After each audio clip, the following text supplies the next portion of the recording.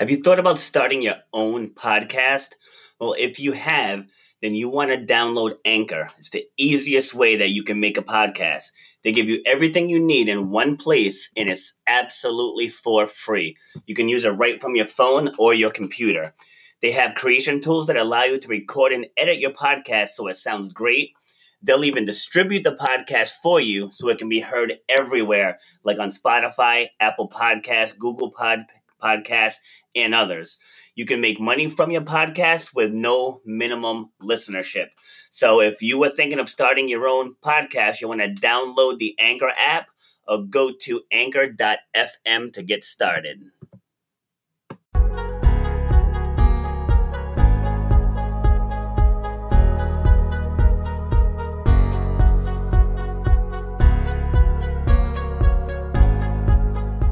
How we doing? This is Rob Foster with RBF Fitness and Nutrition.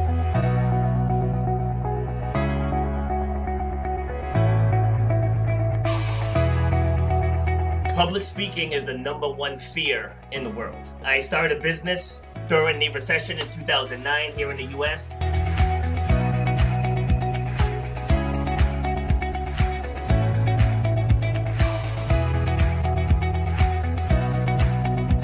People upgrade their iPhones, they upgrade their Androids, they upgrade their laptops, but they're operating with the same brain that they operated with for the last decade. You should know the value that you bring to the marketplace.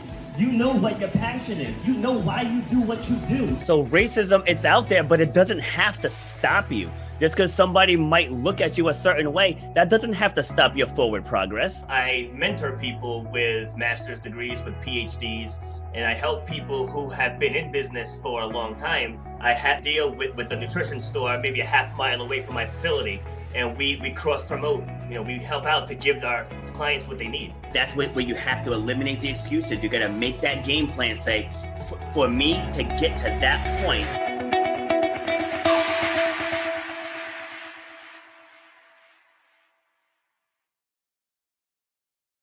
right. Happy Wednesday, everyone. Hump Day. Here we are. This is Rob Foster with Shut Up and Grind, episode number 48. And so you guys know with this show, we show you how to step into your greatness because we all have it. It's all inside of us. And I'm not saying this to be cocky, but like just an overwhelming sense of just gratitude comes over me every time I watch that intro video and just look at the things that I've been able to accomplish, but more importantly, just the amount of people I've been able to reach in such a short amount of time. So like this podcast has been listened to in 16 countries right now. I just got asked last night to get interviewed on a radio station that has a viewership of 8 million people. Like in less than a year, it's absolutely mind-boggling the things that we can do when we step into our power. And part of that power is your intuition. And sometimes your intuition is trying to guide you, but as human beings, it can kind of lead us into the unknown, and we tend to step away out of fear. And so to better have this conversation, I brought in someone, and after making a series of bad decisions, with one leading to a friend of his being shot and killed, Sunil Gadse spent thousands of hours on research and interviews to find out that the reason we waste time making bad decisions is because we ignore our intuition, a subconscious phenomenon that we are all born with that helps us make the right decisions at the right time in any situation that we find ourselves in. So you guys know I usually jazz up the introductions, but this was, a serious topic and a serious thing that he went through. So I wanted to keep the introduction serious. So welcome to the show, Sunil Gadse. Thank you for inviting me. Thank you so much. Really excited to be here, and I'm hopefully going to drop some knowledge bombs to help people stop wasting time in their lives with bad decisions, where they can simply trust their intuition to make the right one every single time. Absolutely. So first, I just want to say, you definitely had a stroke of luck because I'm booking into June, but someone happened to cancel. Yeah, I love it. And you were able to slide right in. I love it. So it was meant to be. Absolutely meant to be. All right. So before we dive into the intuition part, let's just tell us a little bit about yourself. Yeah, absolutely. Yeah, so I'm a founder and CEO of Intuitionology or Intuitionology.com. Born in Winnipeg, Alberta, in Winnipeg, Manitoba, Canada. Okay. Probably one of the coldest places on the earth. And just grew up there, and sort of we'll get into sort of the career a bit when it comes to the intuition. But former engineer, MBA, and now doing this. After really kind of reflecting on what intuition's kind of played a role in my life, both listening to it and ignoring it. And I really dug deep into finding out what is this thing called intuition, and why do we ignore it, which is so powerful when we in trusting it. It always leads us to the right path, and when we ignore it, it doesn't. And so I really need to find out why. Absolutely, yeah, and we'll definitely spend this next 55 minutes picking that apart. Yeah, absolutely, absolutely. All right. So you're from Canada, huh? I am. So we had actually a blizzard, a bit of a snowstorm a couple of days ago, and the buses were canceled. So the girls, both 9 and 14, stayed home yesterday. Okay. And then now it's sort of now we're getting a bit of sun, so it's melting that snow out. Yeah, we're dealing with some snow here too. Okay. We actually had some snow coming tomorrow, but I think I'm gonna beat it because my daughter and I are going down to Florida. Nice. And I think our flight leaves like a couple hours before it's supposed to get bad. So nice, very nice. Little stroke of fortune for us too. Beautiful. Absolutely. All right, so just give us some of your backstory. Yeah, absolutely. And so the reason why I really kind of wanted to look at intuition was really it came from my first book called Fail Fast, Succeed Faster. And so when I wrote that book, the premise of that book was really about if you learn the lessons from those who have failed, specifically in business or entrepreneurship, because I was a management consultant at that time, way back in 2006 and all that. If you learn the lessons from others and you don't repeat them, then you shouldn't fail. You should be able to succeed faster. That was the premise of the book. And so when I started speaking on stages all over the world, one of the questions that I kept getting from entrepreneurs is, okay, Sunil, tell me the one thing that's going to get me to succeed. So at that time, I kind of rolled my eyes, said, okay, listen, this is a book of 400 pages. This is not a PDF. If it was one thing, I could put a PDF out and give it to you. And then I wouldn't be here on stages, telling you all these stories until I went back to the audio recordings. And when I went back to the audio recordings, what was really interesting is that 80 to 90% of these executives or entrepreneurs use some form of, I should have known what I did. I should have trusted my guts. I should have trusted my intuition.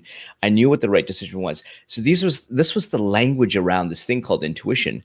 And I said, that's really interesting. So there's like a lot of people in these executives are talking about this thing called intuition. So kind of what is it? And so when I reflected back to my life, I distinctly remember at 5 years old thinking so there were some video games that my dad that I wanted to buy. My dad was saying they're too expensive. And I distinctly remember this voice saying, Sunil, go door to door to raise money. And I did. And I took my little brother in tow and we raised $200. $100 went to my dad and the other $100 went to charity because that really made me feel good. That's awesome. I'm thinking, wow, that's at 5 years old. Perhaps I'm born with intuition. I mean, how does it know? Now reflecting back. And then when I look at the times when I ignored my intuition, three distinct things come up.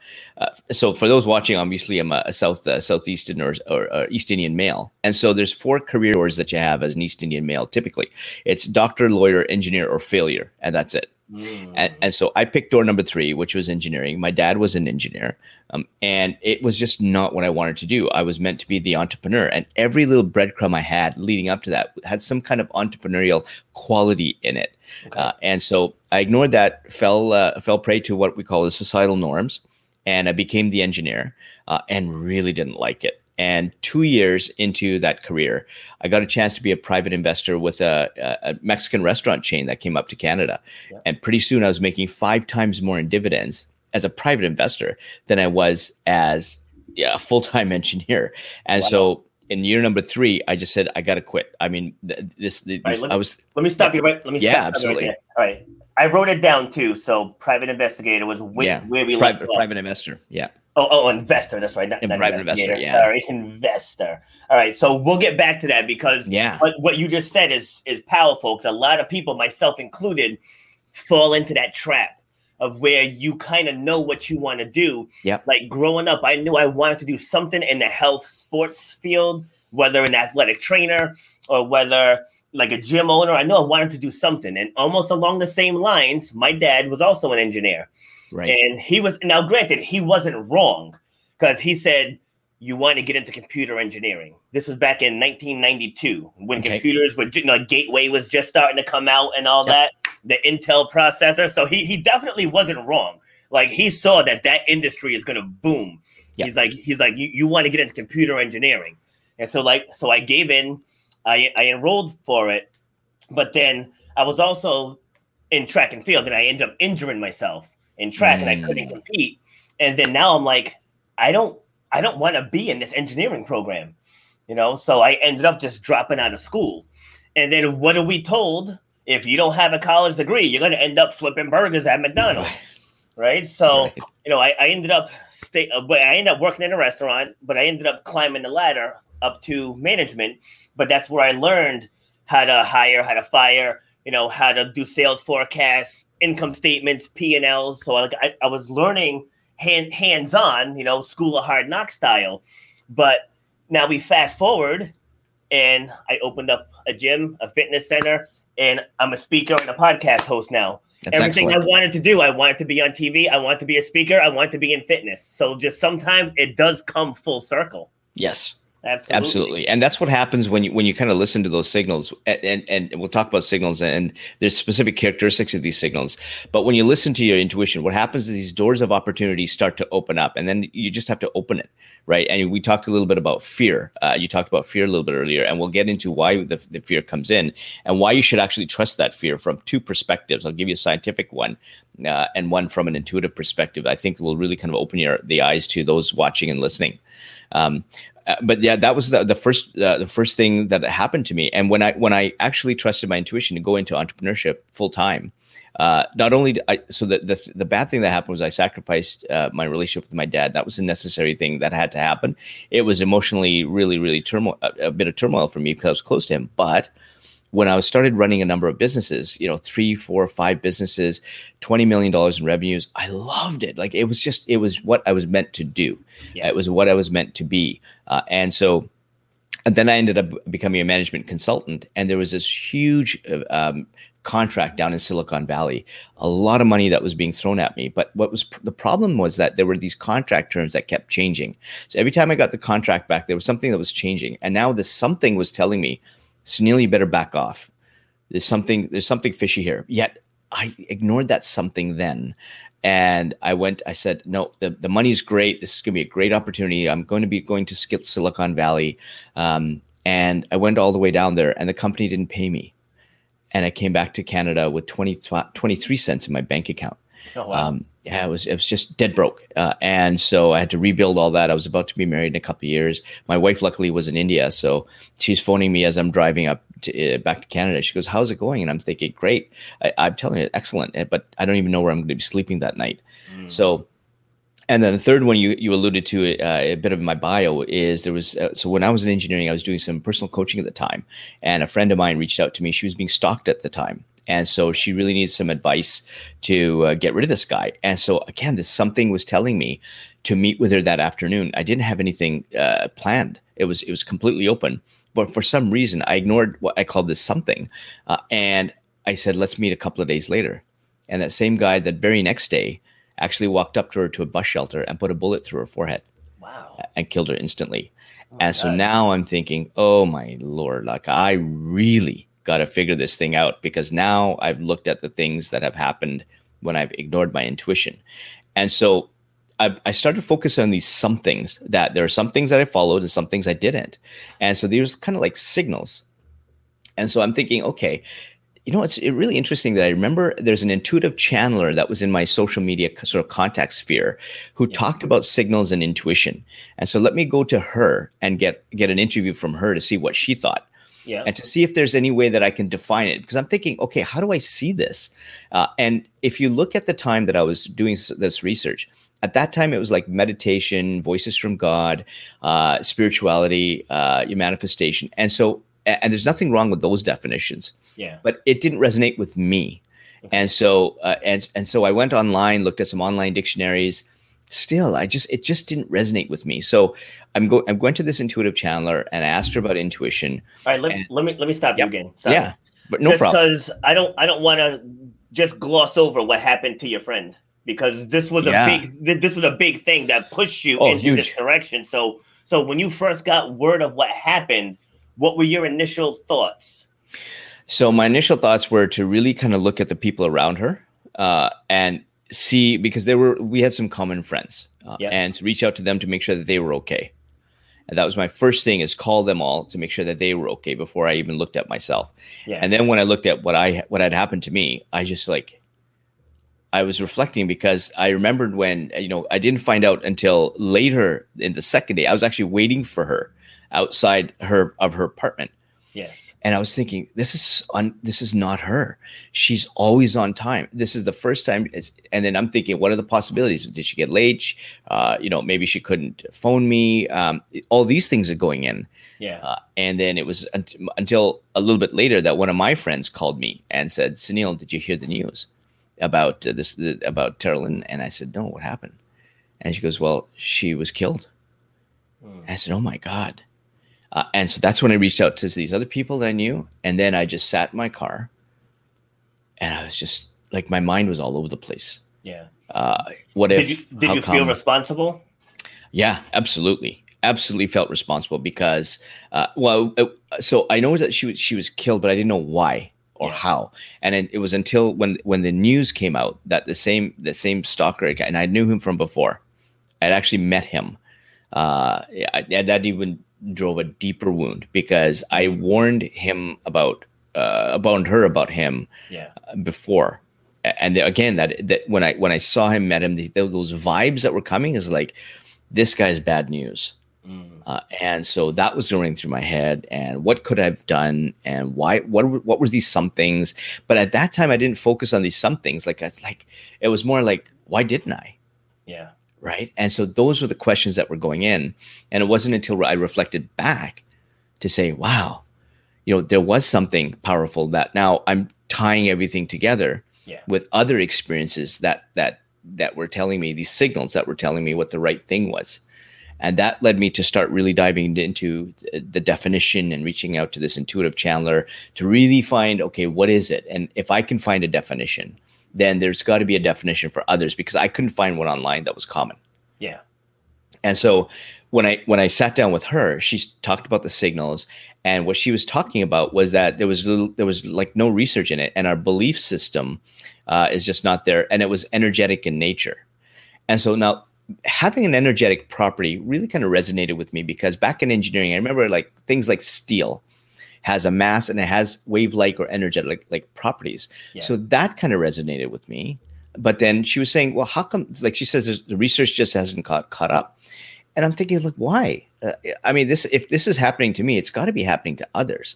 And so I thought, okay, who else do I know that can maybe shed some light on some research? And so I had this neuroscientist, Dr. Michelle Rathbone, who was also in my circle of contacts.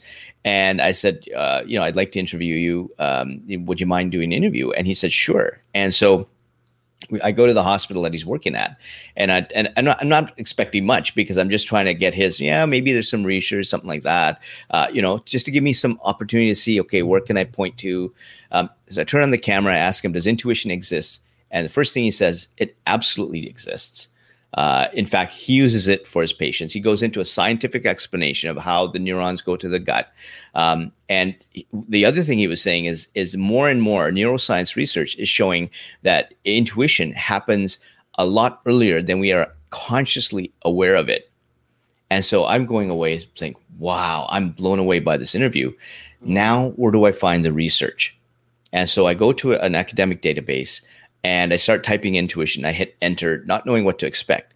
And thousands of articles on intuition. And let me bring up some of the key pieces that really, really resonated with me. One was that your intuition hits what we call the amygdala. The amygdala is the primitive part of your brain. All it knows is fight or flight. All it knows is single things. Think, trust, do, go. That's it. And in fact, there's no language around it. And so now, that's why I couldn't find a definition, is because if intuition hits the primitive part of our brain, we all put our own unique spin to it. We all put our own language to it. Yeah, we do. Right. And so we can talk about the same thing. People talk about gut feeling, hearing the voice, and I'll talk about some really unique ones coming up here. But that's why we all have that thing called intuition, that we feel our way through life, but we all want to describe it in our own way, which is perfect. And that's why this voices from God and all that stuff, I respect those definitions, but they weren't ones that I embraced. Yeah. So that was one. Then with me thinking that you were kind of born with intuition, there was research that showed that infants as young as 2 months old had shown intuitive capabilities. Or as this paper called it, intuitive physics. Okay. Can I share something real quick? Yeah, for sure. In my speeches, I start with a slide, and that the slide says, every child born will naturally become who they were meant to be. Yes. If they don't get interference from other people. Yes, absolutely. You're bang on. And the problem is we start getting interfered with by societal norms, by people's whose intentions aren't there. We don't filter our relationships. Starts with parents. Yes. If the parents don't have, I don't want to say the right belief system, because people can believe what they want to believe, but like if they're from a place of scarcity, that child's going to grow up in a place of scarcity. Yeah. And a lot of times they're doing it for safety. I'm sure my dad was following sort of the East Indian Kool-Aid and the safety part of it, and I kind of respect that. But he never once asked what I wanted. Yeah. Nobody really goes to, and for me, at least, my kids are lucky that, I guess I'm not sure it's lucky, but because I talk about intuition all the time, they kind of grow up knowing these signals and what do they want, and not to bend to other people's wants, and even ours. We can give suggestions to them, but ultimately they lead their own path. Yes. And so they're lucky, I guess, in that if you're kind of comparing them to the norm, then they're different. And so if you look at the paintings behind me, so that's my daughter. She's 14. She's an artist, and so she actually runs a federal Canadian nonprofit business. Nice. She's raised over $30,000 in about a year and a half, all because her purpose is to help those with disabilities and illnesses. But that's driven by her intuition. Her intuition to help those with disabilities express themselves through art. That's the purpose, driven by her intuition, and she's doing much better than some entrepreneurs already at 12 or 13, and now she's 14. And then she came up with a care package. She says, "Dad, there's a pandemic. Let's do a care package." And say, "Okay, yeah, that's a great idea."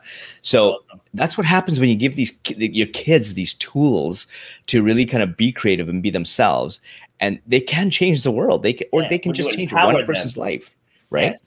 Yeah, because too many times I see it. Kids have talent, they have abilities, and they get stuffed into a box. Yeah, absolutely. It's like let them blossom. Absolutely. And so now I've got this research. I've got the amygdala. I've got this primitive part of the brain. And then the other thing that Dr. Rathbone was saying was that it happens much earlier than we're consciously aware of it. And so there was this research that was done, and these are all like brain scans and things like that as well. Research showed that your intuition actually acts 7 to 10 seconds on average before you actually take a decision or take an action. 7 to 10 seconds, your intuition already knows what decision is. It's just within those 7 or 10 seconds we screw it up, right? So now I've got the art and I've got the science, and now I have a definition that makes sense to me. Yes. So now I'm thinking, okay, let's take a look at these signals. And so one of the characteristics of these signals is that they're both positive and negative. And so if you look at positive signals are the ones that tell you what the right decision is to make. So that voice that I had in my head.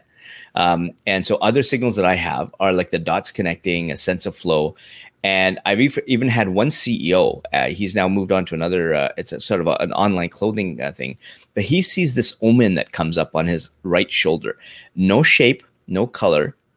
But whatever he's doing, if he's hiring someone, if he's bringing in a partner or working with a vendor, and this omen pops up, then he just says yes to whatever's happening. That's his positive signal. I have a singer-songwriter that sees an orb, an actual floating orb. So again, specific experiences, specific signals, our own definitions. So this is where it's really, really unique. And then there's also negative signals. And so the thing with negative signals is that they actually start very subtle in nature. And these are the ones that we miss.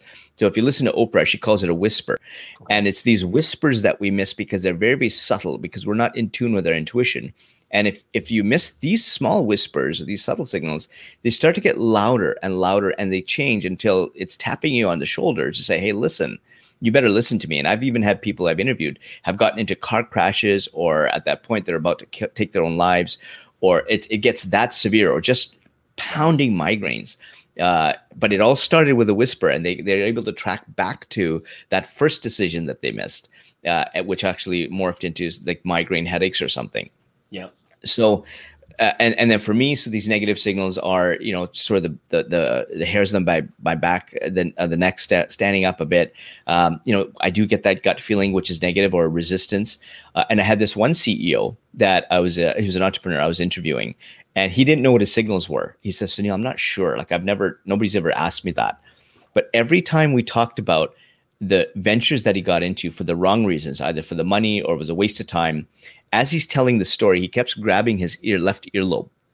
And about 10 minutes later, he just says, Sunil, I just realized one of my negative signals is my left earlobe getting hot. And he now recognizes that when he went into those ventures, he couldn't figure out why his left earlobe was getting hot all the time. And he's thinking, I got to go to the doctor. And now he also remembers when he's talking to his wife that about those ventures, his left earlobe gets hot. So that's how specific these things can get. And so, this is where we have to when we have these signals, the way that I look at how intuition really operates, it's like driving a car.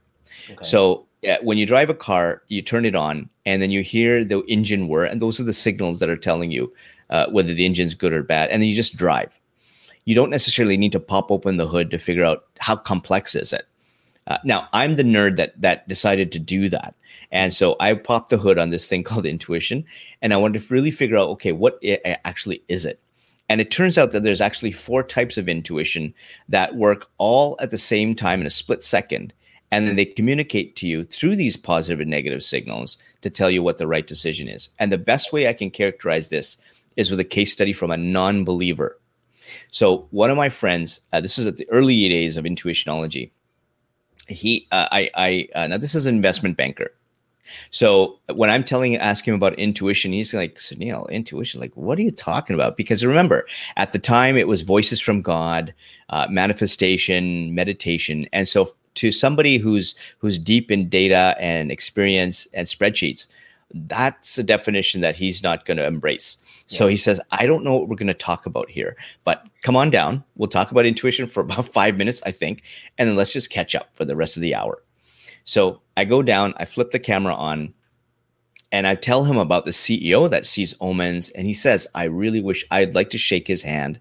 And he sits back in his chair and says, Sunil, like, intuition's not like, I mean, business decisions in life are kind of based on experience and learning. And I said, well, John, his name is John Rothschild. One of the 4 types, and now we're going to start getting to 4 types of intuition. One of the 4 types is called experiential intuition. And what experiential intuition does is that when you're born, remember, your neurons are firing, getting all these experiences around you and soaking them up in the subconscious area of your brain. So if you look at your brain like an iceberg, 90% is below water, 10% is above water. So these experiences are coming in, both learning from college or university, or just taking a course, or informal street smarts, your experience in jobs or running businesses, both good and bad, and your experiences and others, consistently putting all these experiences in.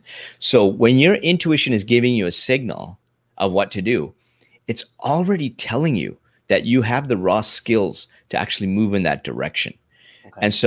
And in some cases, your experiential intuition will have you go against the data. And John says, well, actually, I have an example of that. And I said, well, tell me about that. And so John was in the business of putting franchise locations. So typically when you put a McDonald's or a Wendy's or one of these franchise locations, in John's case, his company used a benchmarking system. So basically a 9 out of 10, when they looked at traffic patterns, demographics, and development in that area, a 9 out of 10 means a franchise location can go. And now we're going to get into the second of the 4, called situational intuition. And this is where they go to a dilapidated area of Toronto where it was just run down. They wanted to put this franchise location that was a 5.5 out of 10, not even close. And he goes there with his partner and he goes, you know what? I feel like we should be putting the franchise here. And they did. And the team was upset, of course. But that franchise location, that franchise brand called the Beer Market, ended up being one of the most profitable under his whole portfolio of franchise operations, all because of situational intuition. And now he's also now starting to use the language of perhaps it was intuition. I'm not sure. Perhaps. So now this is half an hour in, he's kind of getting it. We start talking about more about using intuition to hire team members, to hire partners, and some of the decisions that he made. And then his purpose changed. And this is where it's really, really important for people to understand. As an investment banker, he was always on the sidelines, not running a business, but watching and investing in business. There came a point, he had an intuitive moment, as I call it, that he said, I want to be a coach. I'm quoting from him. I want to be running a business. And so his purpose completely changed. And so now we're going to get into the third of the four, called relational intuition. Relational intuition filters those relationships to get you to pay attention to only those people that really support your purpose in life. So all the people in his life that were concerned about money, security, fame, high-end restaurants, private jets, limousines, $3 to $4 million a year, all what John was involved in before, said he's nuts.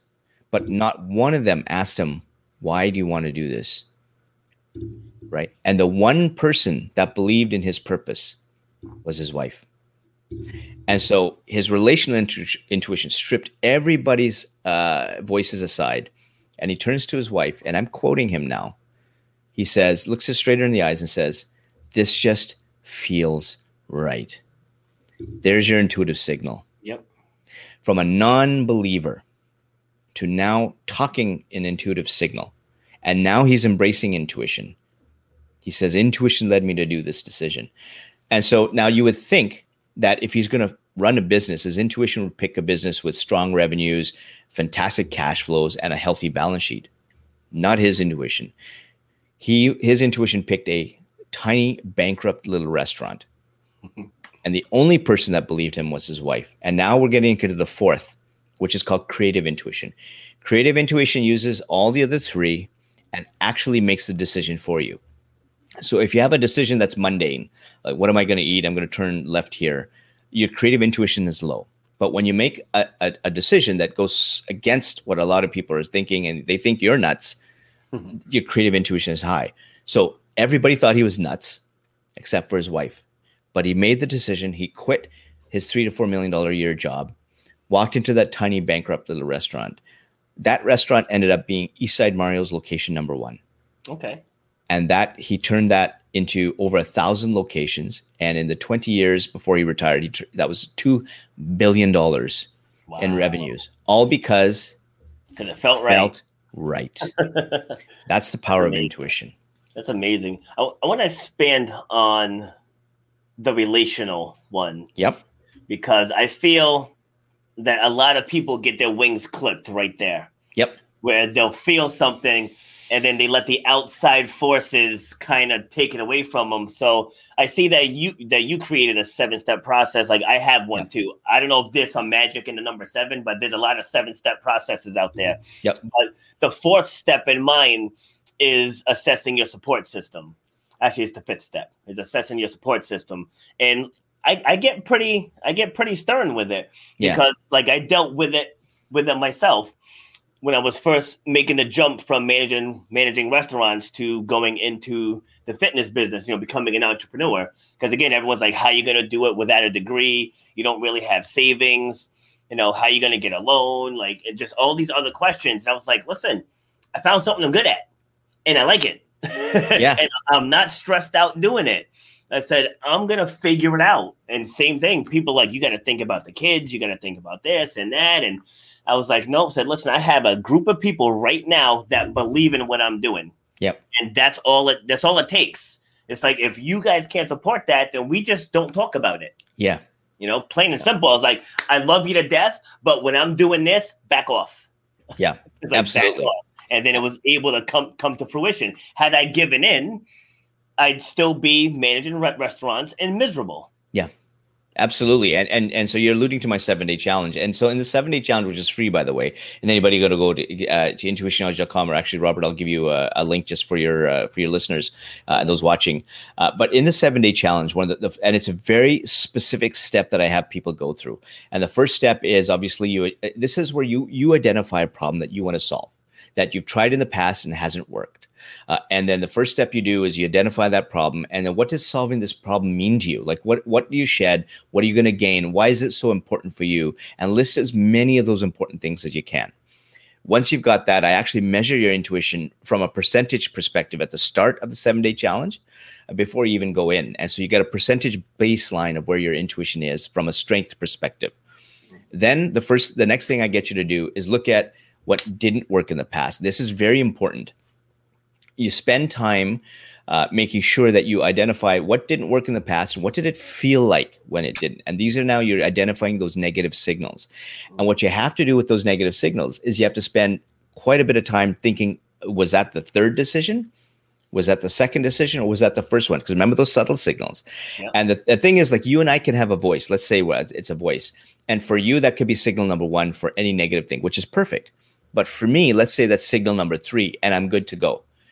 So if this is signal number 3 for me, what happens is I've missed 2 signals. If I've missed 2 signals, I've made 2 bad decisions. Yeah. So those 2 bad decisions could result in maybe just stubbing my toe on a wall, or it could be headed towards bankruptcy. I don't know. And so this is very important, figuring out what your negative signals are first. Then what you do is you put yourself in an environment where you can think clearly, cut out the noise, and then listen to the positive signals. And what you do is you start to say, okay, how am I going to solve this problem? These are the steps that I think that are going to work. If it's the right step, it's going to feel like you're a positive signal, a flow. The dots connecting just feels right. Yeah. And now that you've done your work on the negative signals, if you put a step there that's not the right one, there's a negative signal that's going to come and say, that's not the right step. So now you know that in the plan of solving this problem, you take that step out, because that if you don't, you've wasted time. You're going down, you're already making a bad decision. And so your initial negative intuitive signals are telling you, don't do that. Yeah. And so once you've got the positive signals, so now you've got your inventory signals, the very next step, and we're talking about relational intuition, is who's going to solve that problem for you. And what's important in this case specifically is you've identified a problem. Who's going to solve this problem for you? So it could be someone in your inner circle. It could be somebody way off, which is a mentor.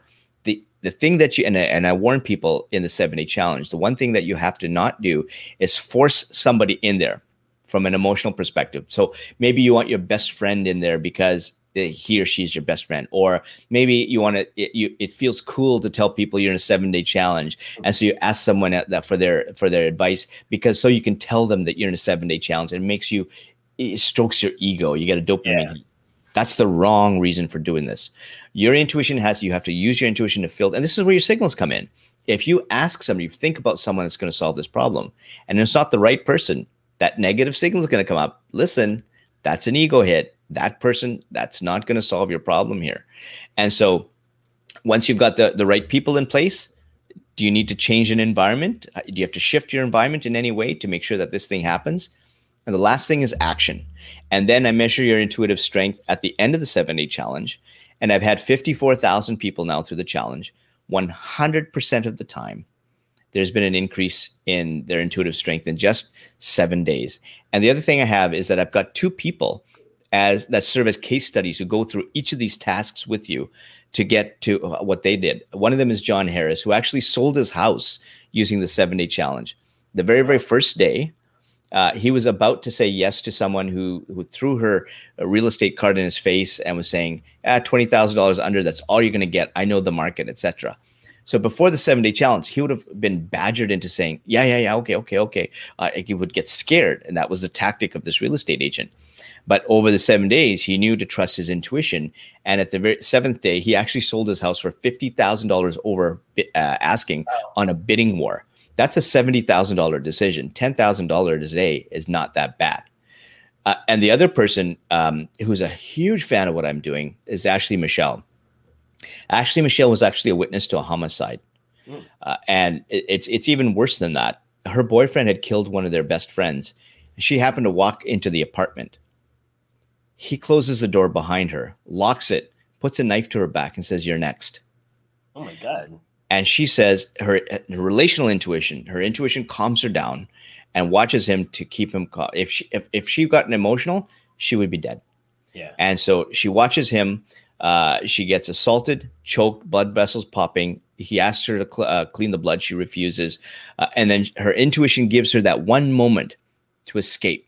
And she picks that moment, runs, unlocks the door, runs 18 flights down, stairs out of the apartment, 911. And she's obviously alive. Yeah. And she suffered a lot of PTSD, depression, and anxiety. So she used the 7-day challenge to minimize it. It's not going to get rid of it. Yeah. But what she learned in the 7-day process is that the best thing for her is to go back to the gym to really kind of let her emotions settle. And she also learned how to start trusting people just a little bit more.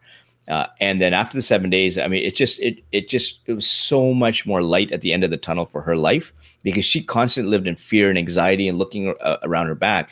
And finally, there's a way that for her to really kind of tap into her intuition, to actually find a little bit more life in her, a little bit more light in her life, to start trusting people a little bit more, and to react if there's something bad, but react quicker. Yeah. For her, it was amazing. So these two people go through the 7-day challenge. And so what I tell people is, if these two people can go through the 7-day challenge to solve their issues, you can absolutely solve whatever you can, whatever problem you have in those 7 days. So what do you say to the naysayers? Because there are people say, yeah, I followed my intuition and it just didn't work. I don't believe in this. So. Yeah. So now we're getting into what we call there's 4 intuitive hurdles that really affect us. Yeah. And I'll go through them very quickly. Because one is being way too emotional. And so specifically in relationships, we get very, very emotionally attached. Intuition's already given somebody else a second chance. Now we're talking about the third, fourth, fifth chance. So you get way too emotional. Then the other thing is you get too rational. So me following engineering, societal norms, we're too rational about it when our intuition is telling us to go the other way. The third one is called ego. And ego there's 2 sides to ego. There's the narcissism, and the other one is following the herd. So this is where you actually bring people in because maybe they're wearing certain brands, or they're cool, or they know someone famous, or whatever the case is. You already know that you've got someone that has their values that are so far away from yours, but you still want to associate with them. And so that's being the ego. And the last one, which is the big one, is fear.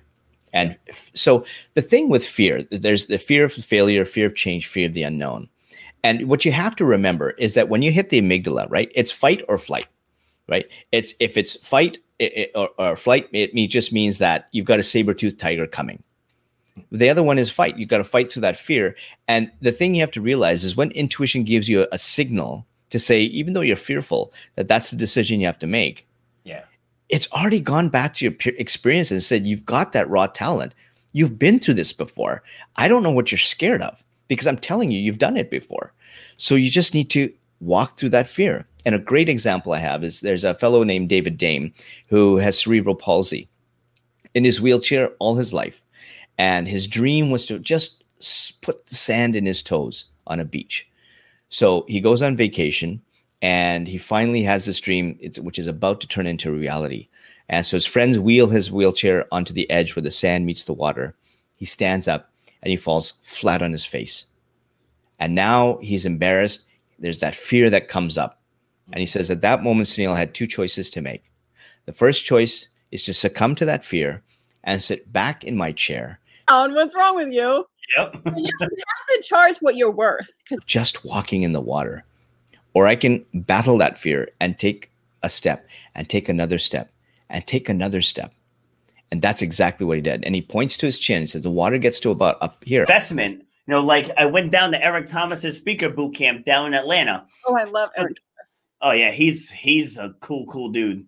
And I spent $3,000 for that weekend. And I could not afford it at all. I had to scrape up every bit of penny I could to get down there. But they completely changed the way I interact with people and how I connect with people, how I sell things, how I train people, completely changed it. So in the grand scheme, $3,000 was a tiny amount to pay because I'm going to have this skill till I die. Well, and you didn't pay that. You invested. Yes. You invested, and that's what coaches are. That's what kind of coach you are, and that's what kind of coach I am. You invest in something for us to teach you so you can go and implement it into your business and then create that 6 and 7 figure income. Yes, it's like we teach you to fish. Yeah, you have to, but you have to also be invested. And Yes. if, like, you know, I mean, there's plenty of times I'm like, oh my gosh, I don't know how I'm going to pay for this. I did, and it came back tenfold. Yep, absolutely. So when COVID hit, I think I shared this with you when I was on your show. So when COVID hit and everything got shut down, I joined 2 masterminds. And I like when I bought the first one, I committed to the second one and I didn't have all the funds because again, the gym just abruptly shut. So many people were like, pause my membership. I'm like, when you do that and you just kind of jump, the money comes. Yeah. The money shows up somehow, some way, some whatever. It shows up for you to invest in that, but you have to take that leap. You have to take that jump. It's so true. Invest in yourself. And if you didn't do that, you wouldn't be here who you are today. You wouldn't have this Shut Up and Grind podcast. You wouldn't have this amazing membership program that you do. You wouldn't be the person you are today, talking on stages and doing all these things if you didn't invest and you didn't jump way back in the day. Yep, and that's the thing about jumping. Like my sister is a speaker as well. I tell her she's the second best speaker in the family, and first me. You had to ask that. But like she's an author also, and she's working down at the YMCA, and I keep telling her, I'm like why don't you take the speaking bigger? Like there's such opportunities out there. Now her husband's a type 1 diabetic, and I get that they have to pay for insulin and all that, and the insurance covers the insulin. But I told her, I said, if you turn this into like $1 million thing, like you can buy insulin. And there's so many things that you can do, charge a $37 a month membership, write a book, there's so many things that you can do to bring in that money. And you don't want to stick with that one source of income. You want to get, that residual money from a network marketing company or something like that. You want to get that monthly membership money. You want to get those royalties like off of a book. Or create your own merchandise. You want to have all your eggs all in a couple of different baskets. And then that way you can take it and say, okay, so just in case this one basket or this one egg stops giving you money, you still have all this other stuff. Yes, exactly. And my daughter is upstairs right now creating an Amazon store. We signed her up to be an Amazon affiliate. And just getting. I just did the same thing about 2 months ago because so many people are like, "Oh my God, I love your this, I love this, I love your shirt, I love your earrings," and I was like, "Yo, I need to get an affiliate account." So I have my assistant doing me an Amazon store now with everything I have. They're like, "Oh, what kind of light do you use? What kind of diva things do you use? What's your phone? What's your keyboard?" Yes, exactly. Whatever it is, I'm like, "Okay, there you go. Here's my link." Yeah, because the thing is, it's like people don't want to do the guesswork. It's like, what do you have? This is what I use. Oh, cool. It's like people want that quick and easy. And then again, you get the people with, the limited beliefs with like, oh, well, I don't want to be hounding people. And like, they're going to buy it anyway. Like, why are you going to send somebody to another store to pay a total stranger when they can pay you? Right. It's like, tell somebody that you just got a 60-inch TV at Walmart for $468. Yes. Tell somebody that, hey, Tina Torres has this thing that she has for $47 a month. You can join. And, if you join that, then I get like $10. Yeah. It's the same thing. It's called affiliate marketing. Mm-hmm. Yeah, no, it's like it gets so stigmatized where people are like, oh, they're just trying to get paid. I'm like, do you go to work? Are you just trying to get paid or are you going to go to work for free? Yeah, it's like you go to work, right? Yeah, you expect a paycheck at the end. So why can't I offer you something that clearly works, that I clearly use? Like if you want a podcast mic, yes, I recommend this one. Exactly. A link that you can grab your exact one that I have. I get 10%. Yeah, exactly. And like I say all the time, like people don't realize if you have one of these, you have the world at your fingertips. Instead of scrolling funny videos and reruns of shows you've seen 1,000 times, it's like learn how to make money with it. Everything. Yes. Whatever it is that you know how to do, you're an expert in something. You have to find out what that thing is that you're an expert in and monetize it. Yes, and mine, it was at the tip of my tongue this whole time. I spent all those years managing restaurants, having this talent, this superpower that I didn't even know it was a superpower. I had no idea, till you step out of it, and then you start going to mastermind events. Because like I used to like frown on networking, but it's always just a bunch of rich people rubbing elbows, trying to make each other richer. Till you actually go. And it's like, oh, like that's like this is possible. Oh, this is possible. It's like, crap, I can do that. That you can do is put on social media, hey guys, I'm doing something in my life, and I want you to tell me 3 things that you think is my superpower. I like that. Other people will tell you what your superpower is, and you'll be like, oh, it's true. I did something similar when I had to close my gym in the other location. I had posted for everyone to just post their best memories of that facility. And the things that people were saying, I was like, oh my Lord. It's like, because to me, it's just every day. Like this is what I do every day. And just people like, you gave me confidence. You've inspired me. You this, and just reading down that list, it's like, holy crap, like this is a lot bigger than I thought it was. Like from an impact perspective. I made a big impact, like with the other day when I went to go speak, I didn't think, I was like, and then everybody started coming afterward. I was like, oh. But, so that's something that, I always tell my clients is go out there and ask those people, what is my superpower? What is one thing that when you think about Tina Torres, that's one thing that you always think about? And what's the one word that you think about when you hear Tina Torres? Yeah. Gratitude. Every single time.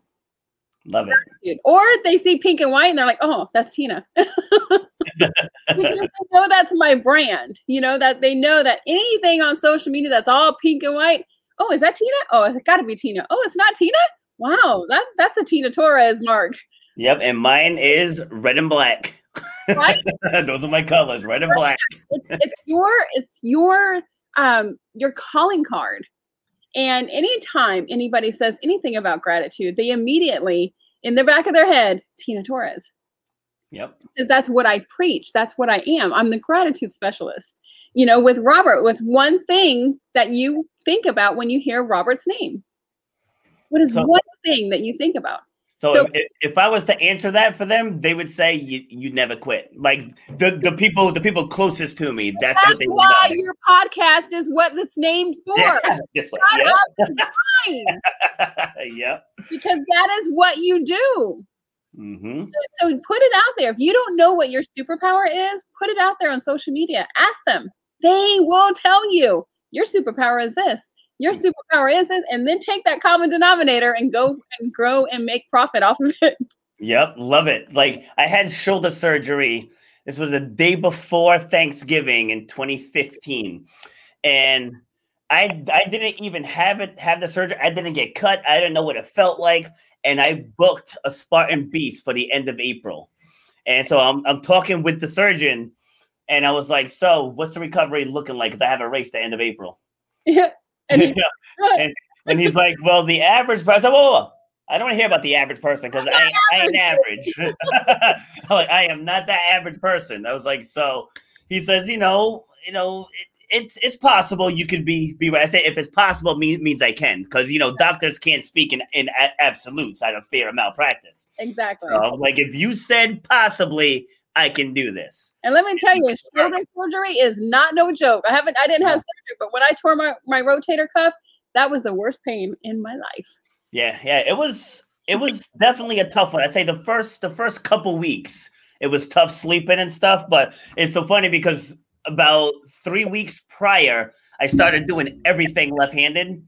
So I didn't miss a beat. I was writing and doing everything. I was like, my daughter and I loved, like, she loved to play catch with the football. So I was practicing throwing it left-handed. And I had it down. To be in the gym running routes. I'm like, all right, go break. and you just make it work. Again, that's the epitome of just shut up and grind. Exactly. Like you can sit there and wallow about the struggles, or you can turn the struggles into a triumphant story. Right? You can do whatever it is you want to do, but if it's how you react is what's going to happen.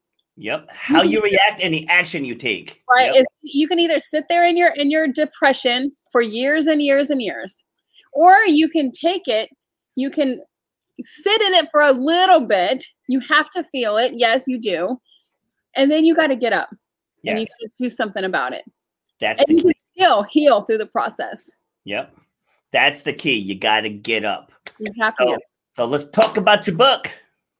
So Beyond Gratitude, it is a #1 bestseller, strategies to attract, connect, and convert more prospects.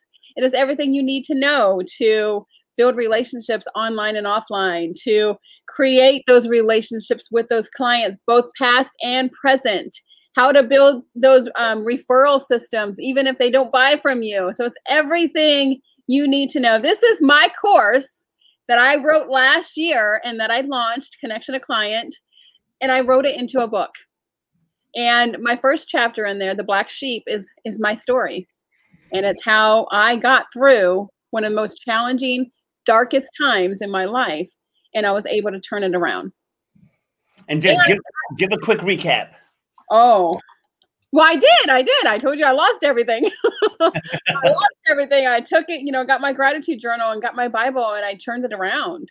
That was my black sheep moment, that dark moment where you just want to give up. I was at that point. I wanted to give up, and I didn't. I knew that there was something more out there. I knew that something, somewhere, someone needed to hear my story in order to change their life. Bingo. And so I wrote one book in March. I wrote another book in December, and I already have my third book started already again. And that is my whole entire thing, my whole story. And it's called Be a Glow Stick.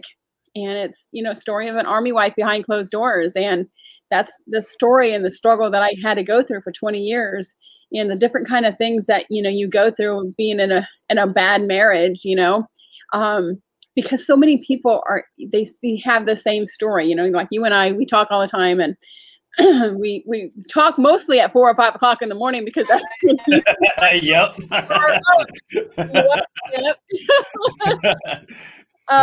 But it's those kind of things that you go, oh, you know what? This is what happened to me, and this is what happened to me. And you start, sharing stories, and you start realizing that there's more people out there who need what you have to do.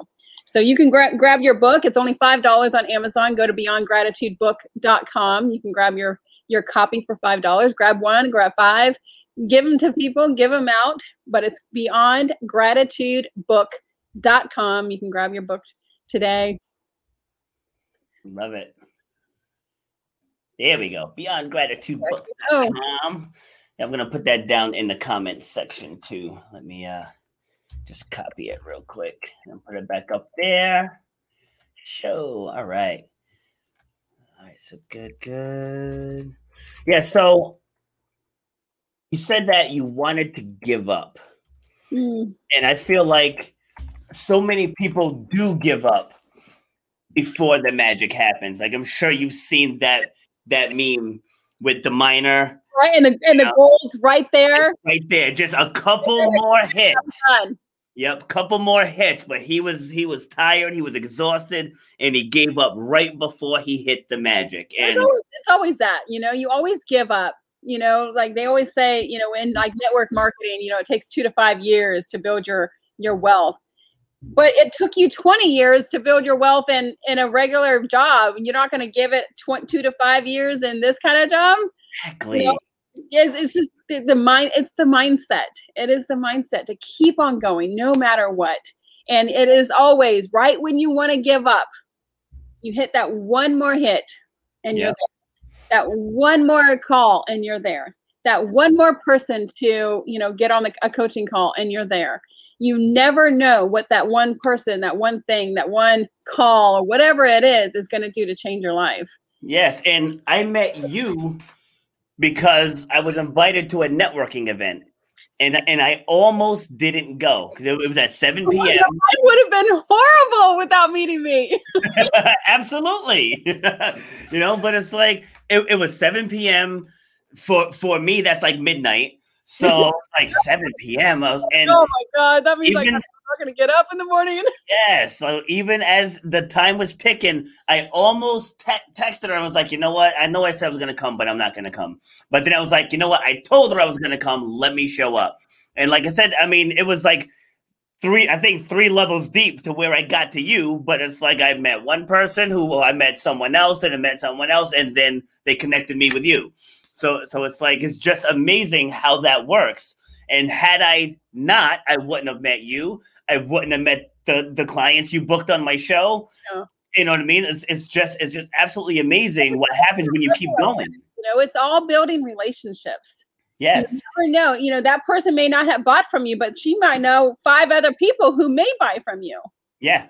So you still need to build that relationship, just like with you. You know, you didn't want to go to that networking group. You probably didn't get nothing out of that networking group. However, you got this person, which led you to this person, which led you to me. And then now your whole life has changed because you met Tina Torres, baby. The gratitude specialist. Love it. All right. Give us the final word. All right. So the one thing I want you guys to all know is to always keep on going, no matter where you are in life, to keep on going, to implement gratitude into your life. 5 minutes in the morning, 5 minutes in the evening. You don't have to buy my journal. You can get whatever journal you want to, but implement gratitude 5 minutes in the morning, 5 minutes at night. You have the same 24 hours that everybody does. Gratitude is free. Writing it is free. So you need to start today. So take the 90-day gratitude challenge today. 5 minutes in the morning, 5 minutes at night. Tell me how it feels. Tell me how it feels with you in 90 days. I guarantee your life will change forever. So always have an attitude of gratitude. If you want to get a hold of me, you can reach me on every social media platform, The Gratitude Specialist, or you can text the word connection to 26786, or you can go grab my book at beyondgratitudebook.com. Love it. Thank you very much. I knew this was going to be a fun show. That hour flew by. Right? I didn't even get to say my Jersey accent and tell you how much I'm drinking my coffee. You just did. All right. Thank you very much for joining us. Don't sign off yet, though. What? I won't. All right. Thank you. That was Tina joining us, dropping some knowledge. And so one other thing she said at the end that I want to double down on is that she knew someone needed to hear her story. And that's something that I can't stress enough for people who think that they don't have a story to tell. Yes, you do. I promise you, you do. There is something in your mind that we can put it out and turn it into a powerful message that other people need to hear. And then that's going to free you. If you're holding in something that maybe is hurting you, that's going to free you. It's going to allow you to talk about it, but more importantly, it's going to allow you to impact other people with that story. So if you need help with that, reach out, right? Get her Beyond Gratitude. Well, she said it's $5. Come on now. You guys spend more than that on one of those tall things at Starbucks. I don't drink coffee, so I don't know what it's called. All right, but it's $5. So just get the book.